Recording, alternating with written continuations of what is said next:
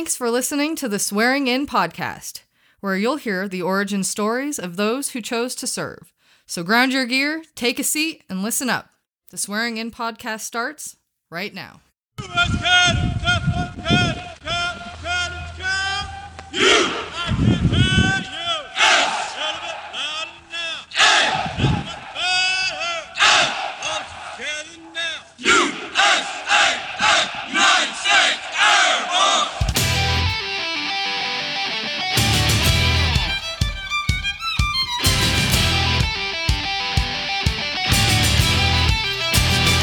Hello and welcome to the Swearing In podcast. I am your host, Marty Smith. Today, my guest is former Air Force Technical Sergeant Justin Rutherford. Justin grew up in Omaha, Nebraska, but moved to Rhode Island for his senior year in high school. He graduated in 2002 and enlisted in the Air Force. He went to basic training in 2003 with an avionics specialty. He attended tech school first to Keesler Air Force Base, Mississippi, then to Sheppard Air Force Base, Texas. His first assignment was to McGuire Air Force Base, New Jersey. In 2004, Justin deployed to UAE for 6 months. In 2007, he retrained to 1 Charlie 6 space operator and was sent to Vandenberg Air Force Base, California for tech school. He was then assigned to the 11th Space Warning Squadron at Schriever Air Force Base, Colorado. After a short assignment with the Space Aggressor Squadron, he was assigned back to Vandenberg Air Force Base to be an instructor. Justin exited the Air Force in 2014. Now this concludes your pre-brief, so let's get on with the interview. All right, my guest today is former Air Force Tech Sergeant Justin Rutherford. Justin, thanks for coming on the podcast, man. I appreciate it. Yeah, thanks, Marty. Glad to be here. All right, so you were telling me you grew up, most of your secondary was in Omaha, right? Mm-hmm. And then your senior year, you moved to Rhode Island? Yep. Yeah, Mom took a job out there, so we headed out that way for my last year of high school, and she's been there ever since. So you graduated in what year? 2002. 2002. And what was the plans for Mr. Rutherford after graduation? So I kind of made my mind up pretty young that I was always going to join the Air Force. Oh, you did? Oh. Yeah. At first, I wanted to go to college and do the ROTC thing in commission, but that didn't work out. So I enlisted and went from there. Well, did it not work out because the application process and the things that they look for to select, or was it something else? Actually got in a little bit of trouble. Yes. The second half of my senior year of high school, and it threw a wrench in. So now we're talking. All right. Yeah. Now we're talking. Did you have military in your family? I did, yeah. My dad and both his brothers, my dad's dad, great-grandfather was a World War II vet that got a Bronze Star and 2 Purple Hearts from the Battle of the Bulge, and then he transitioned from the Army to the Army Air Corps after that because he wasn't hurt enough to go home or didn't have enough points either. So every single body mattered back then. Right. So he did the Army Air Corps thing till the end of the war, loading aircraft. My God, man, that's pretty cool. Did you ever get to talk to him about it? Were you too young? No, all the time. He lived till he was almost 100. So I was, I was in my very early 30s when he passed. But yeah, he shared lots and lots of stories with me. That's pretty remarkable. That's amazing. That's what, one of the things I try to do in this podcast is, get these stories so your kids can hear them, so everybody else can hear them. Mm-hmm. One of my biggest regrets is my father passed before I started doing this. And I just get bits and pieces, I know he did Morse code. I know he was in Hawaii, but I don't know the full thing. So to get somebody like that, your grandfather, to get that story, holy shit. Yeah. My great grandfather that fought in World War II had some pretty incredible. Oh, your great grandfather. Sorry. Yeah, pretty incredible stories of the war, and just the the stuff him and his buddies went through is unbelievable. And then my great-grandfather actually was in the my grandfather was in the Marine Corps. And he went to Korea towards the tail end of that war. And every time I go home, he'll bust out his scrapbooks and stuff, and we'll tell. So I have a pretty funny story about that when we're ready to talk to it. It's great. Okay. So you had that in your family, but you hadn't made. Does that made you to make the decision, or was it your senior year and whatever happened in your senior year to go in? No, like I said, I'd always wanted to be in the Air Force. I'd always had a passion for aviation, and I wanted to fly. Sure.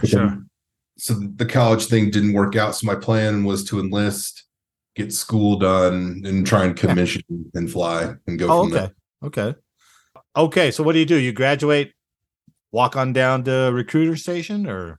Yeah, I graduated. I enjoyed my summer. My last summer of playing high school Legion ball with all my nice clubs, and then just kind of enjoyed my summer and had time. And then my plan was that when the summer was over, I would go to a recruiter and MEPS and the whole nine. And so we did that, and then ended up not actually leaving until that following March. So I mean, I had been close to a year removed from high school. When I came in, so I enlisted in 2002, and I came in early 2003, and this was at the time when I came in, I think the Air Force was at its biggest that it's ever been. Sure. Yeah. Right after 9/11, the surge in recruits is up, right? Yeah. So the delay was just, they had to get all these kids through basic and tech school and just keep the pipeline going. So it was just, I had to wait for my turn. You didn't take a delayed enlistment. It was just delayed because of the sheer number of people. Mm-hmm. Did you have a job when you went in? No, I went in open electronics because I got a $2,000 signing bonus into a 19-year-old. That's a lot of money. That's a lot of money. With the standard recruiter lies of, you'll get to pick any career field under the anything you want. Look at this. Whatever you want, you can have. And then I remember halfway through basic training, they gave me a list of jobs I can pick from, and it had 2 jobs. Really? And I actually called my dad crying because I was like, Dad, it's either telephone systems or avionics, and I don't want to do either of these things. What do I do? He's like, well, you got to pick one. Yeah. I would pick aircraft maintenance. Okay, that's what we're doing. Okay, so you had that going in on your contract. Mm-hmm. Did MEPS take you to the station to fly out to basic?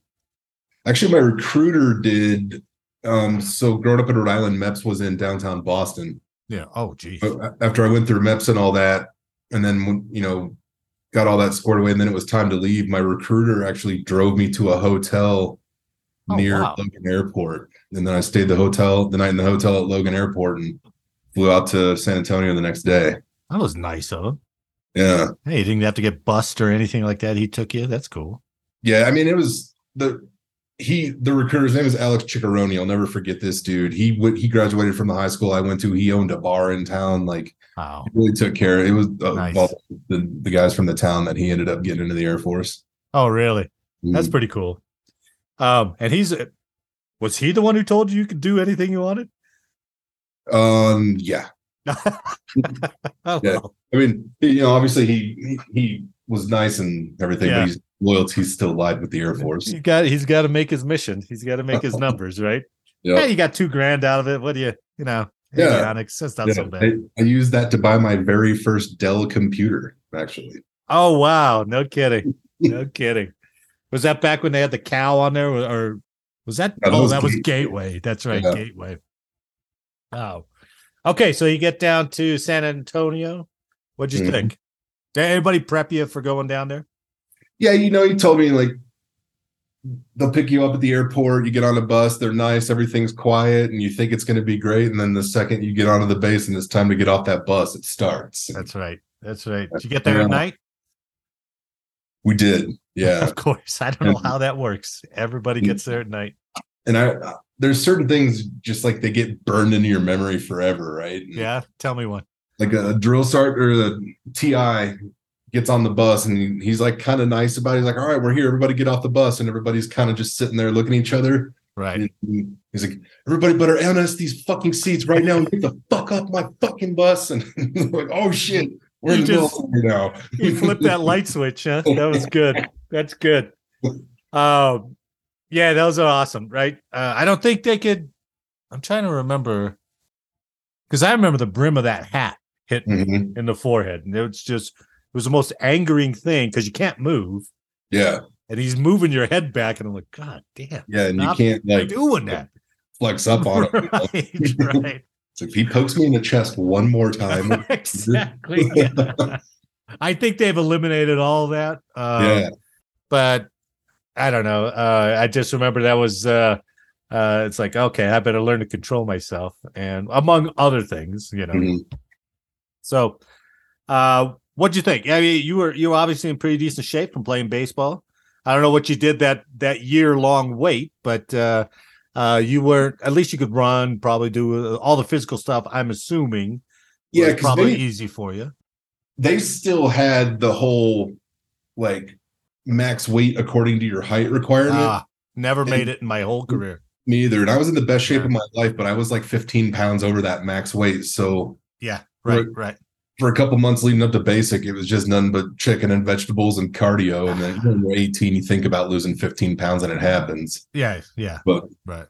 Yeah, so I showed up there and then just did all the stuff that throughout the course of basic, they would, because I was like borderline, they would like once a week I had to weigh in and report my weight and all that. And looking back on it, it's funny because I lied every single time, but they never checked. Oh, really? So how'd basic go? Basic was fun. That was the first time I'd ever really had structure and rules. And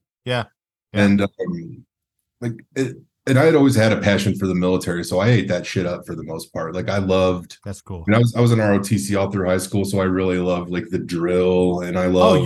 There wasn't very many high schools that had ROTCs. Mm-hmm. That's cool. That's definitely helps. Yeah, and it helped because there was a lot of basic things I didn't have to learn, like how to stand at attention, how to march, how to salute, all the right. I had to learn that shit when I was 14. Right. Yeah, it was fun. They're really enjoyed Warrior Week, like actually like being. Oh yeah, so to speak. Yeah, that's the most military thing I've ever done, probably. But they're getting rid of that now. Are they? Yeah, they're gonna do like some kind of 36-hour deployment exercise. Oh, God. Yeah, it's a lot of guys when they go to basic. Part of the interesting dynamic is, they grow up in the same town, and for the first time they're out and they're amongst people all across the nation who don't act like them, and that whole mesh of everybody coming together sometimes creates, a lot of different kinds of friction, obviously. But you left where you'd been growing up your junior year. So you were a new guy in the new high school that whole senior year. I would imagine that probably helped you through basic a little bit more than maybe somebody else. Kinda, yeah. It's funny. So I moved from Omaha, which was a reasonably big city, to this small town in Rhode Island where all these kids had grown up together since kindergarten and gone to school together. And then, like, to top it off, I showed up and I took the starting running back's position in football. So automatically half the people are like, yo, fuck this dude. Yeah, right. Hard and fast. And then it was a rocky start too, because after I was settled in and getting to know people, I just asked some people I was friendly with, like, where I could get some pot, and sure, yeah. And so then everybody's like, okay, where's this kid from out of town that looks like a grown man? Already asked, like, is he a cop? Like, is he a cop? Yeah, he's a narc. He's 21 Jump Street all over the place. Exactly. That's pretty good. So no issues in basic. When did you find out what your job is going to be? Like that 3/4 of the way through, or? Shit. Yeah, probably. I mean, back then basic was only 6 weeks, so it had to be probably a month. Right. The guy comes and you got the big book to pick from and all that stuff, or however that worked. That print off of paper. Yeah, like, right. Pick one of these two and give it back. So you tell him avionics. Mhm. Did he tell you where you're going to go after, or did you have to wait for tech school to find out what your first assignment was? That was I think I didn't find out till like my last month of tech school. Oh, okay. Yeah. So where was your tech school at? I went to Keesler Air Force Base in Mississippi for 2 months for a class called Electronics Principles. Okay. And then from there, I went to Sheppard Air Force Base for the actual avionics part of the school. And I was there for about 6 months. Now, I'm not that familiar with avionics. So when you say, do you learn avionics on a certain airframe, or do you just go for general avionics and then you OTJ your airframe? So at the time, avionics was broken out between communications and navigations, electronic flight controls, and electronic warfare. It was like 3 shoutouts of the same AFSC. Okay. But then they had a separate AFSC. They had one for fighters and one for heavies and one for helicopters. And so I was like a heavies guy. So I knew I was going to some base that had either 130s or 17s or refuelers. Okay. Is there once you're trained on that, are you able to move between airframes that way? Between airframe classes, yeah. Like you couldn't go. Like you can go if you're heavy, you could go on a 17, a 135, whatever, as long as it's in that class, right? Yeah, and at least back then, from what I understand, it's changed pretty significantly. But this is also, we're talking almost 20 years. Like right. If I stayed in, I'd be retiring next month. Yeah, but you wouldn't be making the money you are now, right? Exactly. That's and what I always tell people, like everybody's time in the Air Force is temporary. It's just a matter of how temporary it is. And and it was never like making more money wasn't the driver for me to get out. Yeah. I just knew my time was up. Like the writing was on the wall because I made tech pretty quick. Made it at like 9. Like, okay, if I keep doing this, I'm probably going to make 1 or 2 more, at least, if not 3 to chief. And by that point, the observations I had made and the things I learned, I just didn't want to do things that senior NCOs did. They, for all intents and purposes, got taken out of the job. They did. And were, human resources managers. And that was the worst idea ever for me. Just the amount of time they would spend on shit, like months out of the year just doing EPRs. Right. EPRs, discipline, just that retirement has to be a big, bright bulb to pull you through some of that stuff. Yeah. And don't get me wrong, like that stuff's important and it matters. And I'm glad that there's people that do it, but it just wasn't for me. Yeah. Well, that's good that you recognize that. And you didn't go like, well, let me limp along for 2-3 more years and see if I can still hack it, because that'd have been miserable. No. And I was already, I think, there was other things that played into my decision, but there was lots of reasons it was just time to move on. Yeah. And that's fine. Did you learn to like avionics, even though you hated it at first? I hated it because it wasn't in my control. Oh, yeah. Especially being young, I think you don't learn until you're a little bit older and a little more wise that like you just don't stress about things you can't control. Sure. But no, I actually really enjoyed the work. I didn't love some of the things about the culture because, like 25% of the enlisted force in the Air Force is some kind of aircraft maintainer. And everybody, especially now that the Space Force has taken away all things space, everybody in the Air Force exists to put a bomb on a target. That's why we, air dominance. We are a support force, and that's the pinnacle of our support right there. So, but the maintainers would catch the brunt of that. Like if a mission has to happen, it has to happen. And then there was plenty of times where we had to get jets mission capable that were like, this is a training sortie. Can't this wait? And then there's nothing like being on the flight line when it's snowing and 5 degrees outside and 3 a.m. and you can't wear gloves because you're dealing with these little tiny screws, but you also feel your fingers. Yeah. There's a lot about it that sucked, but there was a lot about it that was great, man. Like I'm still friends with some guys from 20 years ago that I went through that with. got a ton of cool stories and cool experiences. A really good technical experience, which ultimately led me to some things I'm doing now. Oh, so, nice. That's cool. Cops and maintainers always have the tightest units. They were always the closest, the most morale, they were always the most miserable, but that may be why they were so tight, Yeah, we did some pretty stupid shit to stay warm. The bread trucks that we would go from plane to plane in, it's a big empty backspace with just benches in it, and the heaters in those things were terrible. Okay. We would actually open a window. There's windows on both sides. We'd open one window and put the exhaust from the auxiliary power unit of the aircraft into the bread truck and then let the exhaust flow through. Oh, really? But yeah, it's like, oh, by the way, you could probably get carbon monoxide poisoning, but no big deal. Well, you don't think about that. No. It's so you get out. How long was your tech school? I mean, you went to Keesler and then to Sheppard, right? Yeah. I think all told, let's see, I graduated in May and then November. So all told, like 7 months, but there was a bunch of, I think, probably 6 weeks and 4 months of training, because when I got to Keesler and when I got to Sheppard, I didn't start class immediately. I was in a casual class for a while. Yeah. But so I graduated basic in May and then got to my first base in November. So Jesus. When did you find out where you were going? About a month before I graduated and was on my way out the door. And where did you go? I went to McGuire Air Force Base in New Jersey. McGuire. What'd you think? What'd you think of McGuire? So I had some preconceived notions, so I didn't show up there with the best opinion of it, just based on talking to my sponsor.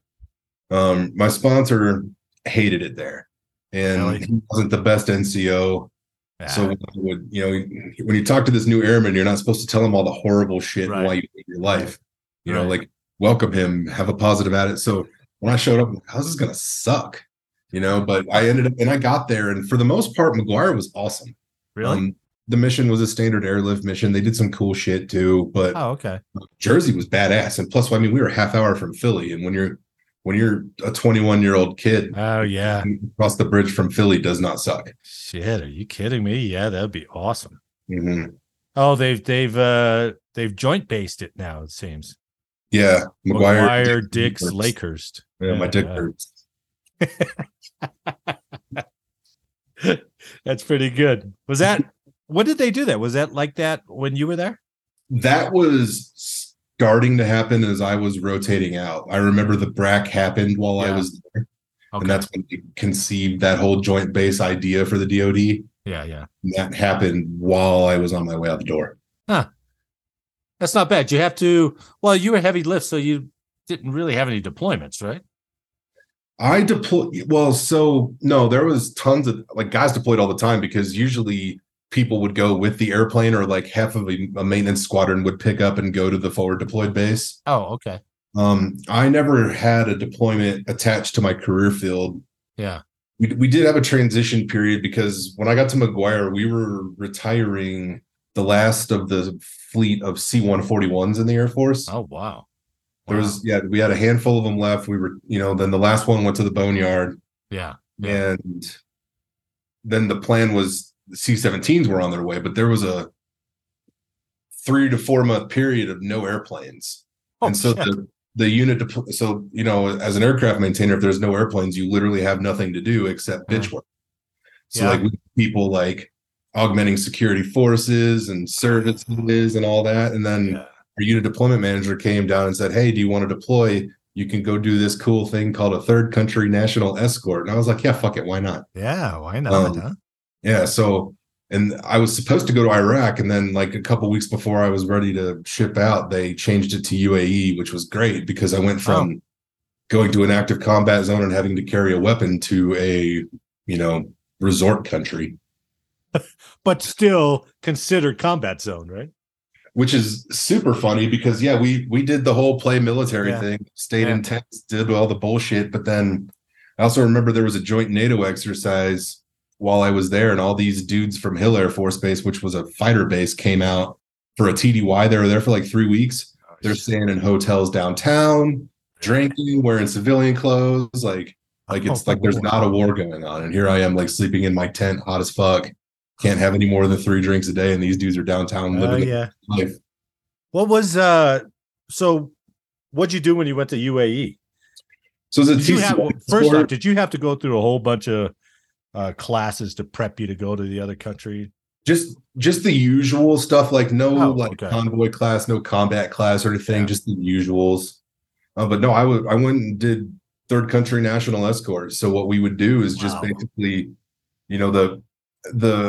the contracting squadron and the CE squadron would hire guys off the local economy to come build a building or cook the food or clean the bathrooms. And so it was our job to pick them up every morning at the gate, check them in.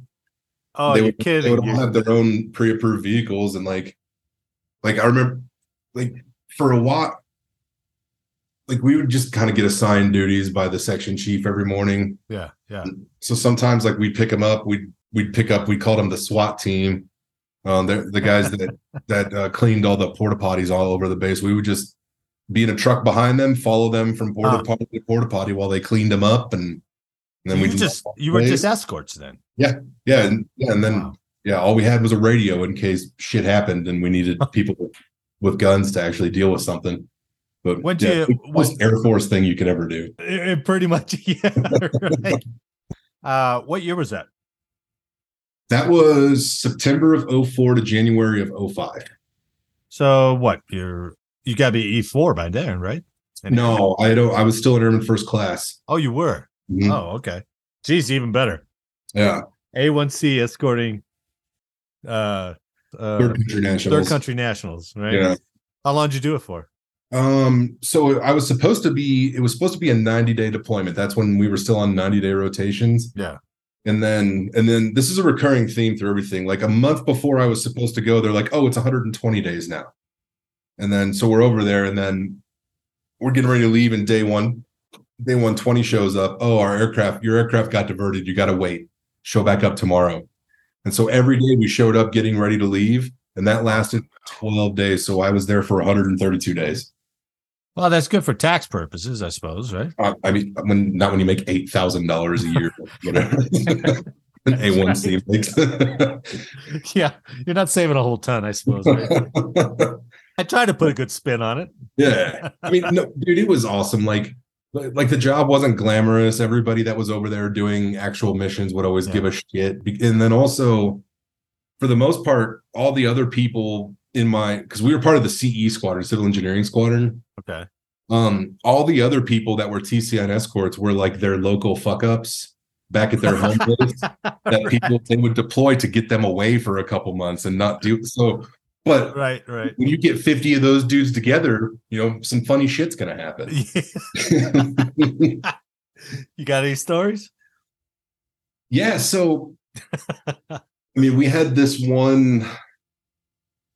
I mean, there was the constant people getting in trouble for hooking up, and Oh yeah, sure. And then one person that made the rounds with lots of people. Right. And us being TCN escorts, we because we were deployed, so you could only go off base like once a month, and you had to go through the whole sign up and get approved process. But it takes forever. Yeah. Some guys would pay the dudes that were really good at speaking English money to bring booze onto the base. Oh, really? So yeah, we would. Enjoy a bottle of shitty whiskey from somewhere over in the Middle East and do that. And then I'm trying to think of anything that like really, really sticks out. Okay, so my tent, we had this staff sergeant that lived in my tent with us, and he was an asshole. He was just not a nice person. How many were in your tent? Like 8-man tent? Or? I think it was an 8-man tent, but one area was set up as like a living space, so there was 7 of us. Oh, okay. And this dude was just a dick, like for no other reason than that was his personality. And so I was also an asshole back then. Jake may say still the same. I don't know. So I would do anything I could to get under this dude's skin, but not get in trouble.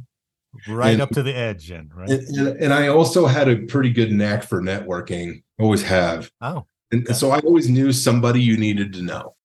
Yeah, and because we were in the CE squadron, so I remember he didn't. So we would have the air conditioner on as cold as it can go, and he would bitch that it was too cold in the tent. So in the middle of the night, he'd go turn it up to and none of us were like, we didn't like that. Yeah. So one day, I talked to a friend of mine that was an aircraft maintainer, and I said, "Hey, I want to weld the door to the air conditioner shut so we can't."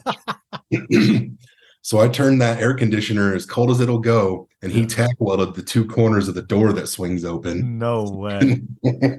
Yeah. That's clever. He was pissed at us, but he never figured out who it was. And then like 2 days later, he actually moved tents. Well, there you go. It was perfect. Yeah. Little victories, right? Dude, it's 115 degrees out here. I know. Put the conditioner on as cold as it goes. It's, in those environments, it's amazing what one person will just latch onto.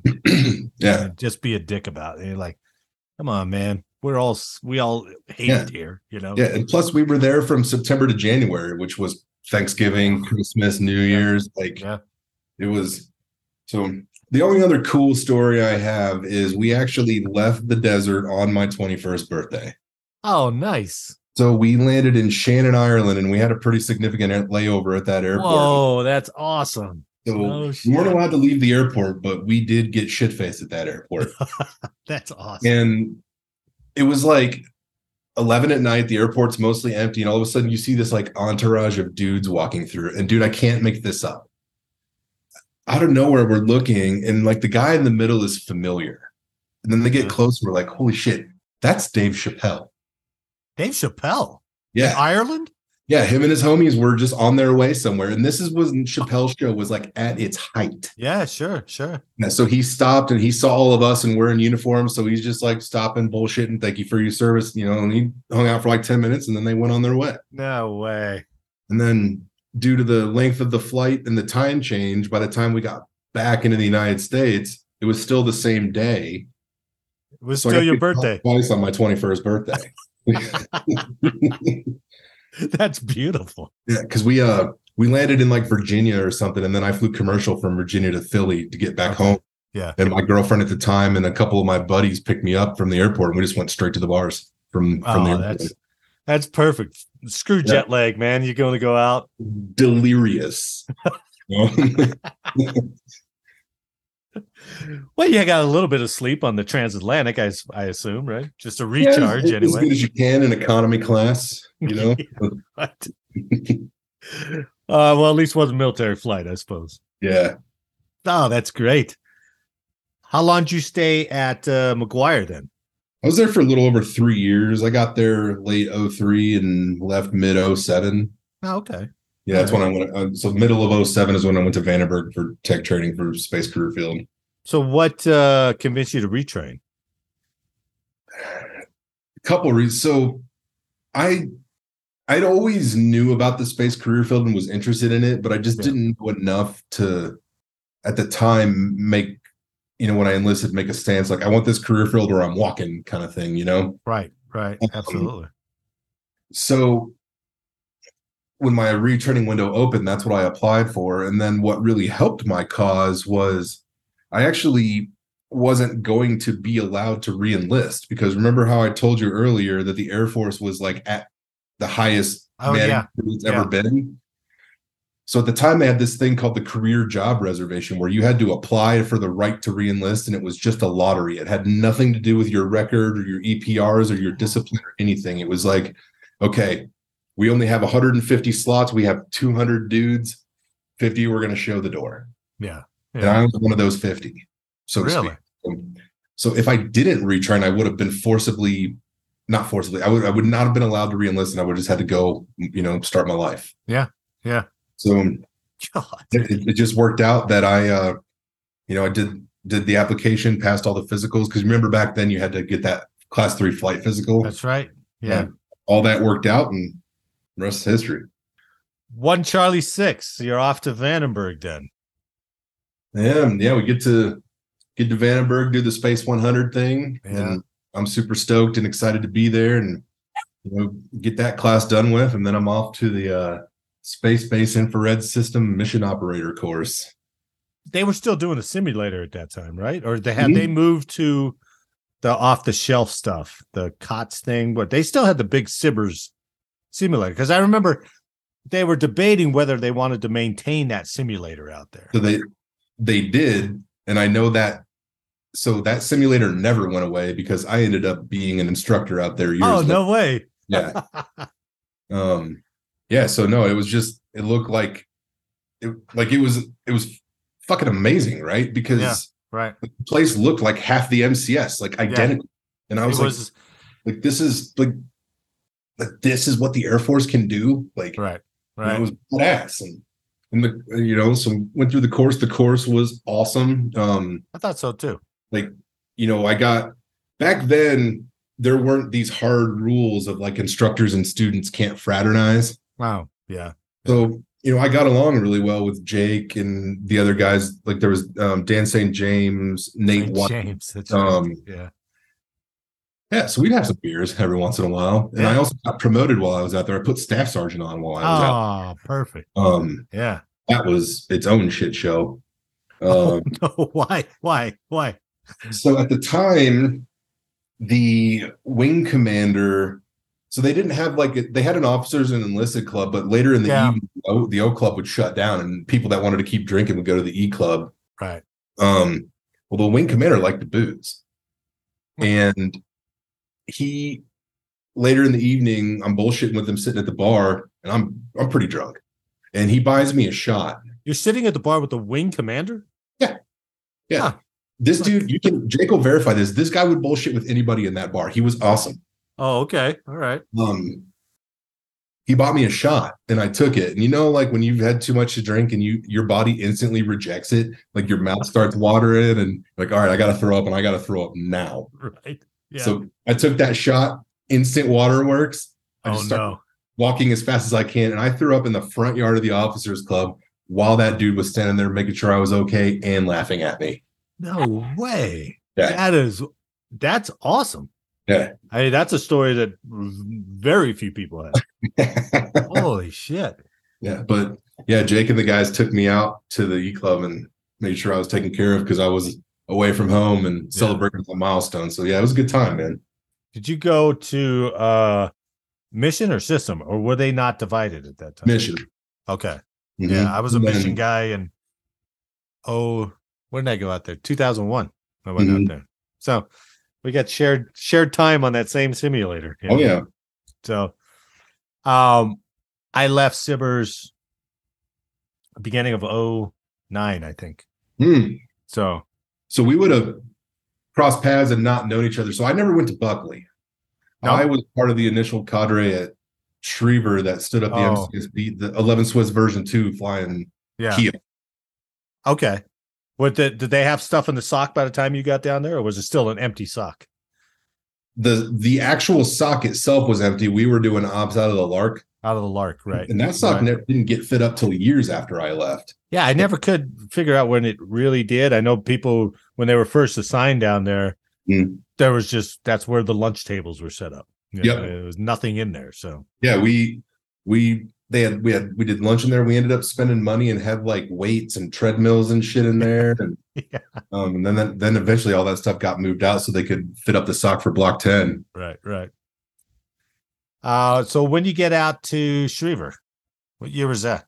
That would have been later, like fall of I think like August of 2007 or something like that. Because I was at Vandenberg for like 2 months, 3 months, something like that. Okay. What'd you think of Schriever? I kind of had an expectation because my dad worked there. Oh, really? Yeah, and so did his spouse, and they still do. Yeah. So I knew what I was walking into, but like to me, space operations was like this thing shrouded in secrecy, and it was like the coolest fucking thing ever. Like you're wearing flight suits and you're flying satellites. Right. And, like I always had this attitude about it that it was like the coolest thing you could do in the Air Force, other than like be a fighter pilot. And times I thought it was better. Like it was so awesome. Yeah. Like there were certainly things about Schriever that sucked, like the giant parking lots, the weather. You have to walk everywhere. You can't have your phone. But the job was awesome. Yeah, that's true. Yeah, you had the extra walk, right? I guess unless you parked on the east side. It was right? So the MCSB was equidistant from the portals. It didn't matter. What's that? I guess you would know. You were Yeah. out there, right? Because I was like, I guess if you take the bus, but midshifts you're fucked. So yeah, and weekends, and weekends and everything else. So I thought so too. When I first got into it, I didn't know anything about space. And then you start learning all that stuff in 100, and it was just like it peaks everything. You're like, whoa, I had no idea all this stuff existed. And then when you get down to system specific, you can really become an expert on that system. And it's just, it's reps and you see so much new stuff, especially when you guys were putting up a new satellite, essentially. Yeah. New system. Yeah, it was revolutionary. And it still is in its own regard because of the orbit it's in. It has a different look angle through the atmosphere. So there were some unexpected side effects of that, which have been pretty beneficial. And I know they've done a lot of off-mission mining of data on that thing, which is really cool. Yeah. But I remember when those first pictures came back from HEO, I was like, whoa, look at this. Yeah. This thing is gorgeous, man. This is crazy. Yeah, and I mean, HEO is like kind of the reason they changed it from the word overhead non-imaging infrared to overhead persistent infrared, because they're like, oh, it is imaging. Yeah, sure. I guess we could say that now, right? Yeah. Yeah, right. OPIR, SIBRs, or whatever it was. Used to be ONIR. Right, right. That's right. And they changed it to OPIR. Was Schriever your only assignment before you got out? No, I had 2 assignments at Schriever. I was at SIBRs, and then I went to the Aggressors, and then from there schoolhouse and taught for a couple years, and then got out at the schoolhouse. Oh, okay. So you got to go be an aggressor. Yeah. How was that? I know the culture's fantastic, right? Or they tries to be fantastic. It was. It most so. Remember I told you there was a recurring theme. So there was something in the universe that just didn't want me to be in the Air Force. It was like, okay, you're going to do something bigger and better. So the reason I went to the Aggressors is my time at HEO came to an end. I got an assignment to Germany, which was like the holy grail for a space operator, because there's very, very few overseas positions. Right. Like literally like a couple days before the movers were supposed to come get my shit, they canceled the assignment. Because we were supposed to be taking over this mission that the Army was performing. Oh. And then they kept it in the Army. Oh, really? Yeah. So now I'm like, well, that really sucks, Yeah. So then I went to the Aggressors. So at this point, and the Aggressors thing didn't happen overnight. Like, all the, admin wickets had to go through and everything. Yeah. So the time between my Germany assignment being canceled and getting the Aggressors was a couple months. So at this point, by the time I get to the Aggressors, I had been on Schriever for like 5 years, which back then, I don't know if things have changed, but it was pretty typical. Like, okay, after you've been there for 4 years or been somewhere for 4 years, they move you. Yeah. So I get to the Aggressors and I'm there for like 2 months, and they never coded me to stay. And so an AFPC doesn't care. AFPC is like, oh, we're looking for people that have been on station for a long time to non-vol. So I'm in this dream job, green doors, super Gucci, fun as fuck assignment. 2 months in, they're like, gotcha. You're going to Vandenberg to teach against your will. So I got non-vol to the schoolhouse to teach. Oh, you're kidding me. Yeah. That really sucked. Did you even get to go out on exercises with the Aggressors? I did. Yeah, man. I actually got to do I went to Red Flag, which was fucking kick ass. Nice. And then I also, the best one, I'll tell this story. We went down to Pinyon Canyon, Colorado. Yeah. That's where the Air Force Weapons School does some training for mountain flying. Right. And there's a fake air base that's set up down there. And these C-130s would come in, do hot drops, like land on this dirt runway, drop cargo, and just still run and close the door and fuck off. Okay. And what we would do is GPS denial, like area defense or point defense. Yeah. And so we did that. We're doing GPS jamming all day. And at the end of the exercise, we drive down in our trucks with all of our gear, drive onto a 130, they chain us up and they fly us back up to Colorado Springs. Oh, nice. And so like that was like the one day I was like, holy shit, I'm in the military, man. Yeah. That's sweet. pretty cool. And I got to sit in the flight deck when we took off. So I got a did you really? Actually, of like doing our takeoff roll on this dirt runway and taking off. It was awesome. So were the aggressors, they weren't trying to play opposing force all the time, were they? Yes. Yeah, that was they were. Their mission. Yep. Our job was to play the bad guy using bad guy tactics that we had information about, so that when we would actually go to war, our U.S. forces would know how to counter a threat that they would come across that the Chinese or Iranians or Russians were employing. Yeah. And that got ripped away from you. Yeah. Jeez. All right. So now you're, well, I don't know. Are you pissed or are you just like, it's just testing my patience. Maybe my time in the Air Force is coming to a close. So the reason I had the option to deny the assignment and get out of the Air Force. Oh, yeah. And that's actually what I was going to do. Oh, you were? But then I got talked out of that. Okay. So I ended up going to California and did my 2 years. And when it came time, that's when I was like, okay, I want a little bit of control of my life back. Yeah. And then also what we talked about, like, okay, promotions are on the horizon at some point. I don't know if I want to do these things. It's time. So a combination of a lot of those things that had happened, they didn't put a bad taste in my mouth or anything like that. It was just like, okay, it's time to move on. I've done my thing. I've served my country. I've had an amazing time. I've had the shitty time. I've made lifelong friendships and connections and got some skills and did some really badass and admirable shit. Yeah. Let's see what the next phase of life is about. I always try to ask two questions, right? And the first one's always fun, if you can remember one. Mm-hmm. What's the biggest ass chewing you ever got? I was an airman at McGuire Air Force Base in Jersey. And after work one day, me and a bunch of my buds went out drinking, which evolved into us going to a strip club. Okay. Which evolved into us staying out till like 4 a.m. And this is where, young 21-year-old airmen are stupid. We're in our uniforms the whole time. You're kidding. Oh my God.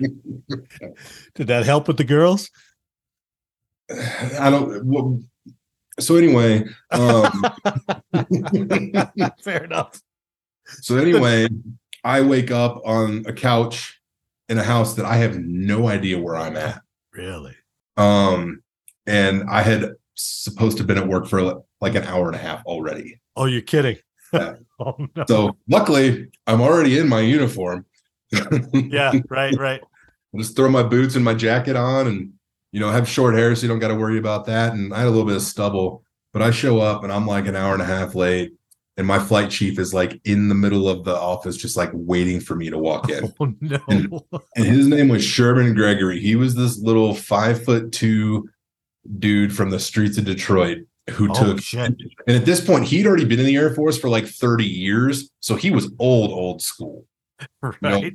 Like this dude like put Crown Royal in his coffee and it was like nobody cared. Yeah. Quick side story about him. When I first got to know him, when I got to the base, he would always like meet the airmen. Okay. And he was like, "Do you smoke pot?" I was like, "No." And he's like, "Do you do acid?" And I'm like, "No." And he goes, "Well, we used to be able to do that, but you're not allowed to anymore. So don't fucking do that." Well, that's a memorable welcome speech. Yeah. But yeah, so I'm like an hour and a half late, just look like shit, probably smell like booze. Yeah. And he puts me into his office and puts me at attention and just gives me the business for like 45 minutes. Whoa. That's some endurance, man. But I'll tell you what, man, that literally kind of changed my trajectory. Did it really? Because I didn't get in trouble. They weren't about that paperwork life. They weren't about like, let's fix this problem. Yeah. And he told me, he's like, the only thing that you have to do is be good at your job. It is your job to be the best technician you can be. It's your job to know everything it is to know about your job. Yeah. And I don't know what it was about how he said it or why he said it, but dude, that sunk in and I took it to heart and I got good at my job. So like, you know, I made an awful decision, paid the price for it, but it worked out in the long run. You know, well, I mean, there could have been more awful decisions from that night, but because if I wasn't held accountable, yeah, I probably would have done something else equally as stupid later down the road. Yeah, that's you're not the first one to say that an ass chewing kind of sets you straight. You know? That's pretty cool. That's pretty cool. And then the second question is, what's your proudest moment?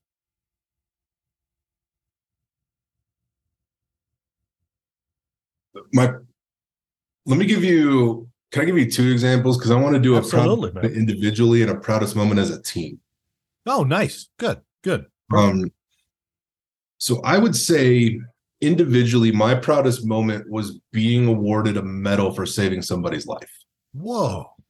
Yeah, I would say so. Yeah. Can I know the details of that? Yeah. So when I was with the aggressors, we were TDY to Hawaii, and a coworker of mine got pulled away in a rip current while we were on the water, and he also got stung by a jellyfish. Oh, jeez. And I just happened to be out there with him, and I went and got him and was able to get him back to shore, and just barely. That's the only time in my life like that I thought I was going to die. I'm in the middle of all that. Yeah. I was like, all right, you're not going to make it. So that thought hit you. It's like, we both may not. One of those things where like you just pure physiology takes over. Yeah. Like you're exhausted. You don't think you're going to make it, and somehow you do. But like the craziest thing is how I made my peace with it. Like, okay, this is when you die. Yeah. But yeah, I got a medal for that, and I never talked about it because partly just out of respect for the dude that almost died, right? Like he's ashamed, he's scared, he's like he was never kind of the same guy after that, and at least in my really, yeah, And it's weird. I read a lot about it, right? It's like because people go through like this survivor's guilt, and they go through this feeling of like, okay, now I like owe this person that saved my life something. Yeah, right. And that's obviously not the case. That dude doesn't owe me shit. He got to go home to his wife and kids the next day, and that's all that matters. The medal didn't matter. What mattered is he didn't die. Right. But yeah, getting that medal was probably the coolest thing that happened because that's the one medal that mattered. You always get medals when you PCS just for doing your job. Right. But when you earn a medal, like, and especially the reason says for an act of courage versus meritorious service or whatever, like night and day. Yes. Night and day. That is. Hell yeah. My hat's off to you for doing that. Nice. And especially you're fighting. I mean, I've been in Hawaii. I've swum against that current. It's no joke.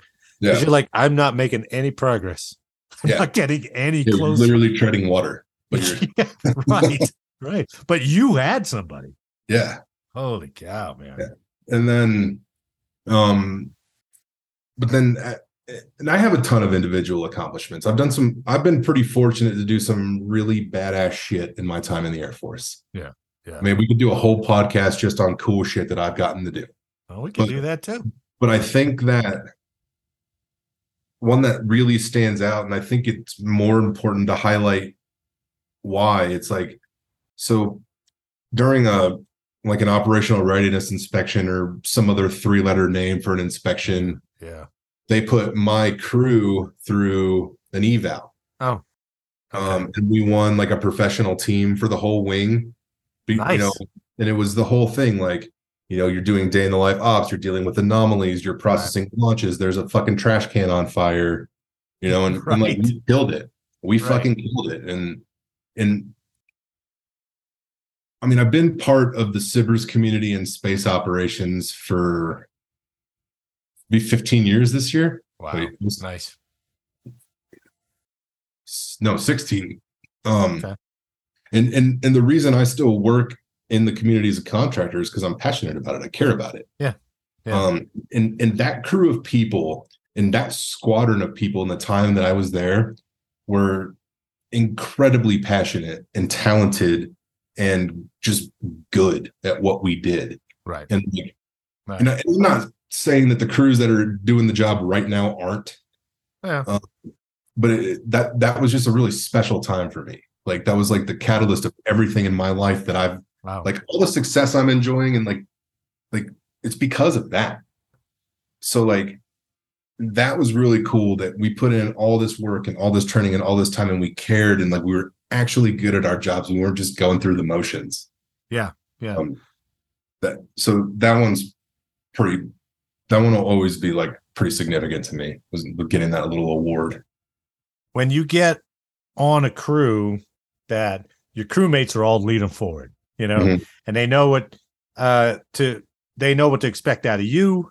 They know what to bring to the table, and it just flows like it's supposed to in the manual, right? It's fun. Yeah, like, we would get faced with like an anomaly or a launch, and like, for me, when something like that would happen, like time would slow down.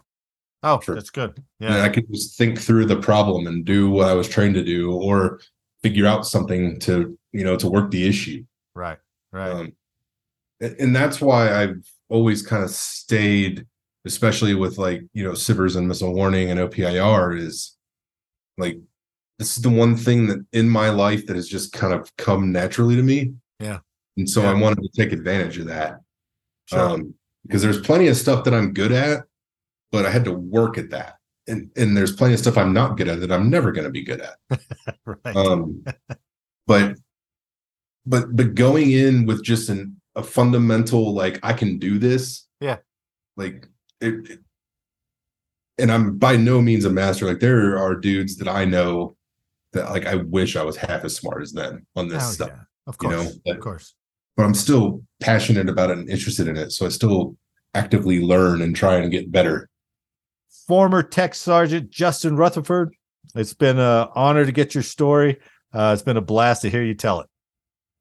Appreciate that, Maury. Thanks for the time and for having me on. It's been a pretty cool experience, and thanks for letting me be able to tell my story. And thank you. Anytime. Thanks, Justin. On behalf of Tech Sergeant Rutherford, I'd like to thank you for listening today. I hope you enjoyed the show, and if you did, please leave a like and a comment and share the podcast with someone else. And as always, make sure to download the next episode for more service origin stories. So until next time, Tange, Fault!